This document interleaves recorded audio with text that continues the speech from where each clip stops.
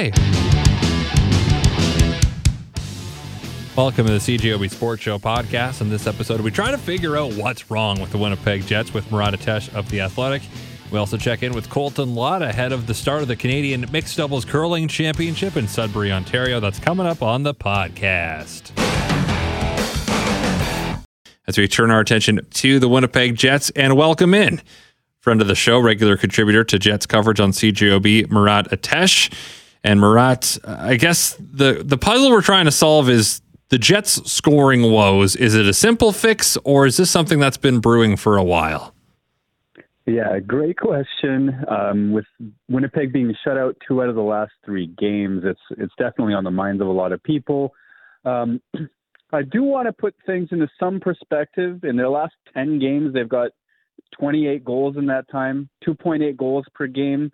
Is close to average. It's not good enough, but it's certainly not as bad as this most recent stretch of games feels. That said, I would say that the issues with what's happened recently is you're seeing this trend where Winnipeg gets scored on first just about all of the time. It's been 9 times out of the last 10 games. It's quite the trend going on right now. And what teams have learned down the stretch against the Winnipeg Jets is if they collapse 5 guys into the middle of the ice, they protect the house, they protect the slot, they're willing to block shots. Well, the Jets aren't penetrating to those middle areas of the ice particularly well. You get some cycling, you get some passes to the point, and yeah, you're getting some shots from distance. They're getting a lot of shot quantity, but other than a few deflections and some misfires and things like that, they're not really getting the grade A's by the volume that you'd hope from the Jets. Part of that is the power play, which had a brief moment of competency last weekend, but it seems to be back on hard times again. What's the problem with this power play? Is it personnel? Is it system? What are we looking at here? Yeah, well said. Part of that's the power play, an enormous part of the power play. It should have been the first thing I said because special teams has been a battle Winnipeg has lost thoroughly for a stretch here. If I knew how to fix it myself, I would be a wealthier person. But it's easy to watch the power play look so decidedly slow. It's as if it's all on the perimeter. There's no real quickness to it. The assertiveness that might open up a seam, whether it's players moving their feet faster, moving the puck faster. It seems as though defenses or defensive schemes can just sit back, wait, and more or less the middle of the ice is protected. There has been some puck luck. You know, you can imagine Mark Scheifele getting robbed on the doorstep. You can find some posts, but you often see the Jets going through an entire power play without a shot or with only one shot. You go through the most recent game, and despite all the power plays, 3.5 minutes of power play time each, the only shot between Scheifele and Connor was the one that Connor took with Hellebuck pulled towards the end of the game. And I think that's what's happening because they move so slowly around the outside of the zone that they're not able to open things up, nor are they willing to just blast away and make some of the shot blockers second guess themselves. So do they need to just try new people on the power play to maybe try to spruce things up? I know they moved Ehlers to the top unit, but that seemed to solve their zone entry issues, but little more. Yeah, it's interesting. I mean, that's one of the things that, folks like me have been advocating for a while.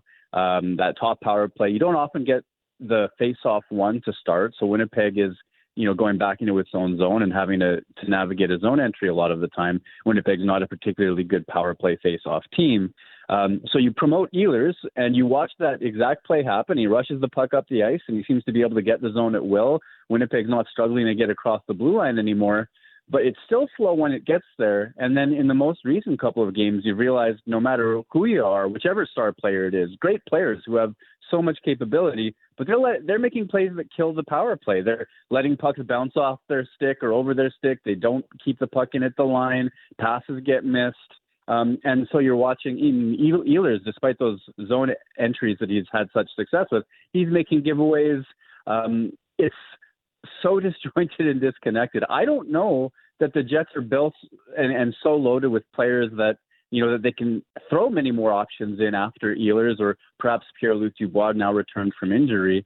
I think it's on the guys that do get those jobs to figure out how to play with more urgency and with more speed. And when you hear them talk, they acknowledge it. They just haven't been able to actually do it when they get the chance.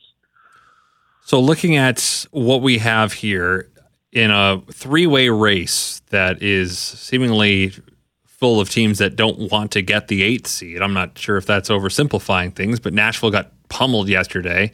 Roman Josi might be out. Calgary tonight in LA, and then of course the Jets have the driver's seat. Despite everything, they still control their own destiny. So should there be optimism because of that? Well, honestly, yes. I mean, if you look at the odds, if you go that route, or just try to play the who plays against whom when game, Winnipeg is in control of its destiny. They have a 4-point lead on Calgary, a 5-point lead on Nashville. 1 game in hand Calgary has over Winnipeg. Okay, that's fine because they play against each other. So Winnipeg wins that just about goes away. That opportunity goes away. Jets beat Nashville over the weekend. They play one more time as well. Winnipeg just needs to control what it can control, win the games that it should win, and it should be able to keep that competition at bay. So that's a source for optimism. If you're looking for other reasons, even though Winnipeg has truly slid, and over the last 2 months they have a bottom 10 record in the league. They're not winning. Their power play is not working whatsoever. Some of the underlying numbers have been closer to average, more of a bubble team's quality instead of one that should be losing almost all of the time, like they kind of have. So there are reasons. If you believe Connor Hellebuck has turned the corner, his goals against inflated for a couple of weeks there, and he's had a couple of better games of late. It's not as though this is a lottery team, the Winnipeg Jets, despite how often they've lost of late. They just have to have the resilience to stick around and continue to play their game. Looking back at the start of the season now, with the benefit of hindsight, it's still a smallish sample size. I get that, but they were in first place in the West and fighting for first for a while. Was that a fluke? I don't think it was all of the way a fluke, because there were stretches of games in a row where you'd see them commit to the way that Rick Bowness was asking them to play. And one of the things that you can, that I use as a proxy when watching the Jets, just to say, are they on tonight, is how much back pressure are they getting from their forwards, and how many of the other teams' breakouts do they stuff? Whether that's in the offensive zone, the other team's trying to make a pass that gets knocked down, or if there's such good back pressure from Winnipeg's forwards that by the time the other team gets to Winnipeg's blue line, the Jets D can step up and turn that around. Because when that's happening, first of all, less time in Winnipeg's end. Second, Winnipeg gets chances in transition and is able to spend more time on offense. So that's a big deal to me.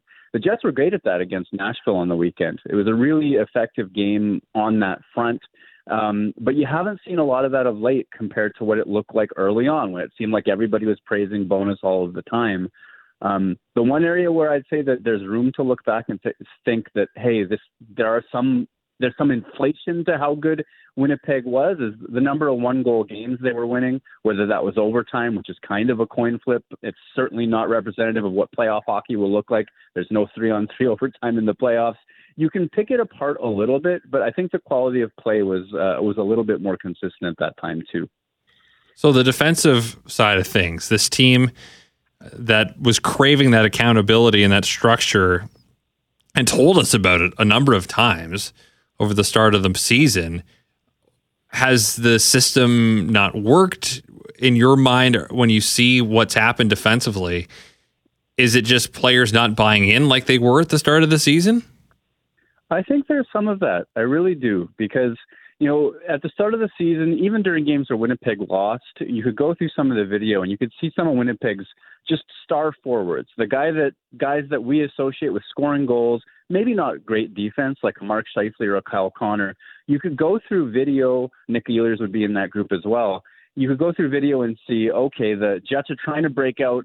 Somebody makes a turnover. Where is everybody and what do they do next? And at that time, you saw a lot of those guys, and I'd use Scheifele as the most positive example, where even at the end of a long shift, he'd dig in, he'd slam on the brakes, he'd try to get back on the right side of his guy. And because he wasn't in the neutral zone chasing a pass down, hoping for the best, he was largely in good spots a lot of the time at that point. And in this last stretch, I think that's gone. You see a lot more chaos and panic, I would say, probably in Scheifele's game. Kyle Connor has been a pretty bad offender for that too for a lot of years, but he's not outscoring his problems, where there's moments, like what led to their benching, I guess, against Carolina, where both of those guys are in the neutral zone and the play's still happening in the Jets' end, and that just can't happen. That's not good enough from two players who are counted on to lead. So this might be a bit of a deep end question, but right now, would it be better for this team long term to make or miss the playoffs? I understand the question because the theory is if they miss the playoffs, they have to make changes. And systemically, things aren't quite good enough. The core is a bubble team again and struggling again. And you see, like I just mentioned, Kyle Connor, Mark Scheifele. Blake Wheeler hasn't scored in 17 games. All of the guys that you would count on, that management bet on, aren't delivering like you would hope that they would deliver. So if they miss the playoffs, doesn't that mean you've got to tear it down, or there's got to be moves that are so substantial it's good for the Jets in the long run? And I get that. My argument is no matter what happens, there need to be those changes, because I look at that 2024 free agency period where right now, if you're the Winnipeg Jets, Connor Hellebuck could be a free agent. Mark Scheifele could be a free agent. Wheeler as well. I mean, Pierre-Luc Dubois as well. I think his future is likely to be elsewhere. And all of those decisions for the Winnipeg Jets have to happen this summer, whether you're keeping these guys around or looking at moves. And I don't think that, unless they go on a tremendous run, I don't think that squeaking into the playoffs and then maybe going down in the first round is, any more impressive or any more reason that you want to be looking at them as a long-term solution than missing the playoffs outright. That's my opinion on it. Fair enough. I just want to touch on something on The Athletic that I looked at today before I let you go, and that's Dom Luszczyszyn's player cards, which are very interesting peeks inside his way of analyzing the game. And they have something, for those who don't know, where they judge the market value of the player based on his performance. And most of the Jets are offering surplus value to their contract. Neil Pionk's contract value was listed as league minimum. I couldn't help but notice that. What does that say about his play this year? And are we to say that, his defending is that bad that or is this just one person's look at his model and how it projects for Neil Pionk's game? Yeah, I mean, the problem if you're advocating for Pionk's quality of play is that most models show similar things. Maybe not as stark in terms of, hey, he should make league minimum based on his play this year. That's a unique Dom Luszczyszyn thing. But the amount of chances the teams are getting with Pionk on the ice this year is inordinate. It's really quite high. And it seems to be no matter which partner he plays with, that partner plays better without Pionk beside him. I've wondered if he's hurt. I know last year at this time, he was playing through a foot injury he didn't name until the exit interviews, and that was the reason he didn't go to the Worlds, was he needed time to recuperate. I don't think he's particularly mobile, and I think his confidence is hurting as well because, yeah, those results are real. There are so many chances against. You could see the giveaways over the weekend, and that's not a brand new thing. That's been plaguing Pionk's game for most of the season. So should he play? I mean, I'm speculating on the injury, so there's that. I mean, if he is hurt, and that's an explanation, and that's a big if, I want to be clear, then absolutely he should not be playing because, I mean, you want the mobile quality version of him that you got about 2 years ago. And if it is, everything's fine, and, this is just the level at which he is playing, then that's a tougher decision for the coaches. But I still think that, with all that accountability that you mentioned earlier, you've gotten some great games out of, Dylan Sandberg's in the lineup almost as a regular now, but you've gotten quality out of Kyle Capobianco as well, Logan Stanley to a degree. And, we saw Nate Schmidt get benched for a game not too long ago. He came back with a bit more vigor. I don't think that would be a wrong thing to do with Pionk's quality of play either.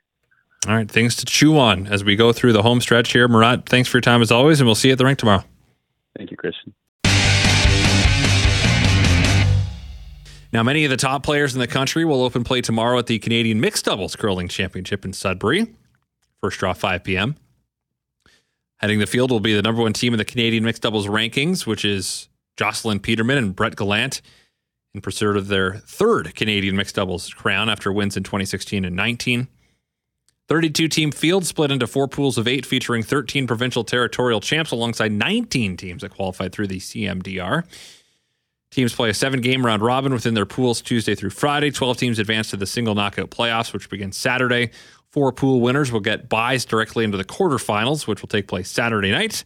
The teams with the next 8 best records overall, regardless of the pool they're in, will be matched up in the playoff opener at 1 p.m. Saturday, semifinals 9 a.m. Sunday, gold medal 1 p.m. Sunday. These times are all Eastern time, so noon Central time on Sunday.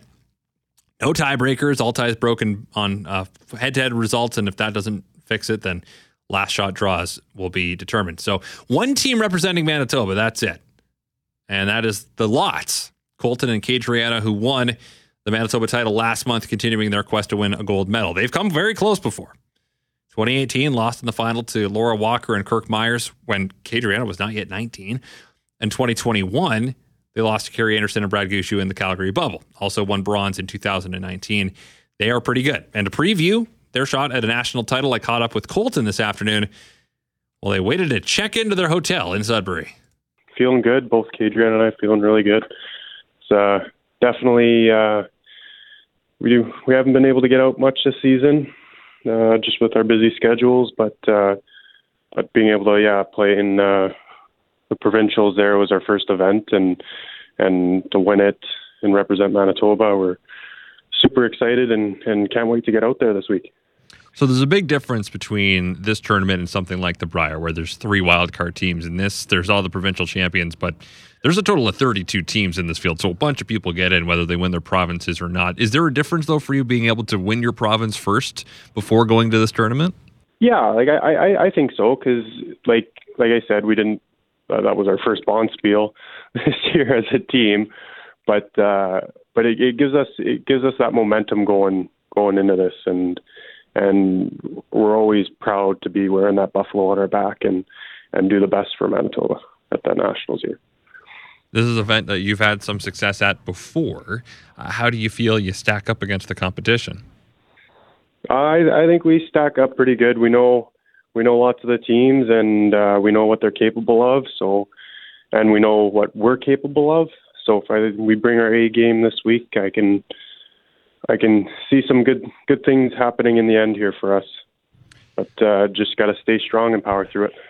So take us through how busy your week upcoming is going to be.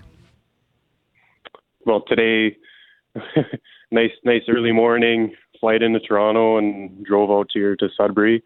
Just got here probably about a couple hours ago. But the next tomorrow we have our practice at the arena, and then we play I believe later, and then we just start playing 2 game days leading up to the weekend. So it'll be just lots of rest between those games, and then gearing up for when we're about to play, and being ready. Are you seeded at this tournament? Yes. Yeah, so everybody's seeded through Canadian mixed doubles ranking points, and it goes back to we haven't played much this year, so we got seeded pretty low. So because there are only points from provincials, so we're in Pool D, I believe. Yes. And our pool's tough. Our first game is actually against John Epping and Lisa Weigel, so it'll be a nice, fiery start out of the gate here. How do you get ready for a mixed doubles event? And this goes for a lot of the people in this who have competed recently at the Brier or the Scotties, but is there a transition in how your practice works from going from a Brier, which ended just over a week ago, to this tournament that starts tomorrow? Yeah, definitely gave myself a good 2 to 3 days there last week after the Brier, and then after those few days, Kadrian and I really put our focus to this upcoming week and getting some practice in, just kind of getting rocks set up in practice like mixed doubles, and just getting that finesse going again. Not that it's ever gone. It's just getting back into that mixed doubles kind of routine. Because it is obviously different going from throwing second stones on a 4-person team to what you do in a mixed doubles, right? What's the biggest difference? No, for sure. I would say the biggest difference between the two, I would say, would be for myself. I throw 3 rocks, so it's 1 extra stone, and then another difference is just the pace of play. It's very fast, and there's a lot that can happen in such a short period of time. How would you say the sweeping differs? I don't think it's too much different. Like in men's play, I actually technically I sweep 1 less stone. So the way Kadriana and I work here is she's either holding the broom, or when I hold the broom for her, I still run out and sweep the rock. So I'm sweeping all 5 stones, where compared to the men's game, I'm sweeping 6. So I'm actually sweeping 1 less stone, but still, you're sweeping by yourself too. So I don't know, sometimes it's in the back of your mind that you're always trying to give it your all, but it's just like, okay, well, it's only just me, so I gotta really bear down. But no, it's pretty similar, other than the one less rock. Looking back at the Brier, having a week now since it happened, how do you think you played, and how would you characterize the week for your team? Looking back on it now, obviously it was bittersweet when it happened, and when we lost the final there. It's not the way we wanted to finish, but yeah, looking back at it now, it was a phenomenal week. We all gave it our all out there on the ice, and left everything out there, and really came together. It was a very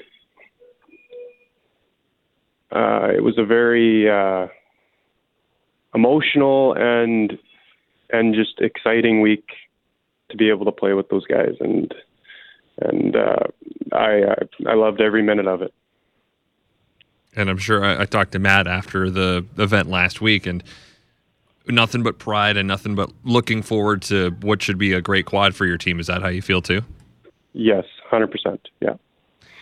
I'm curious as well about the dynamic of switching to mixed doubles here. And when did you decide that, mixed doubles is something I think I could be pretty good at here? Yeah, no, and there's stories when Kadrian and I first started, but that's kind of what it comes down to.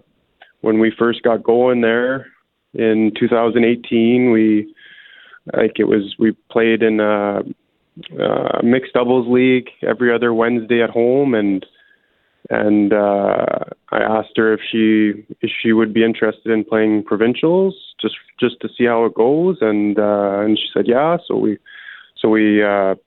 went and did that, and kind of scrapped our way through the C event in provincials, and ended up coming out and winning provincials, and then we really went on a run in nationals.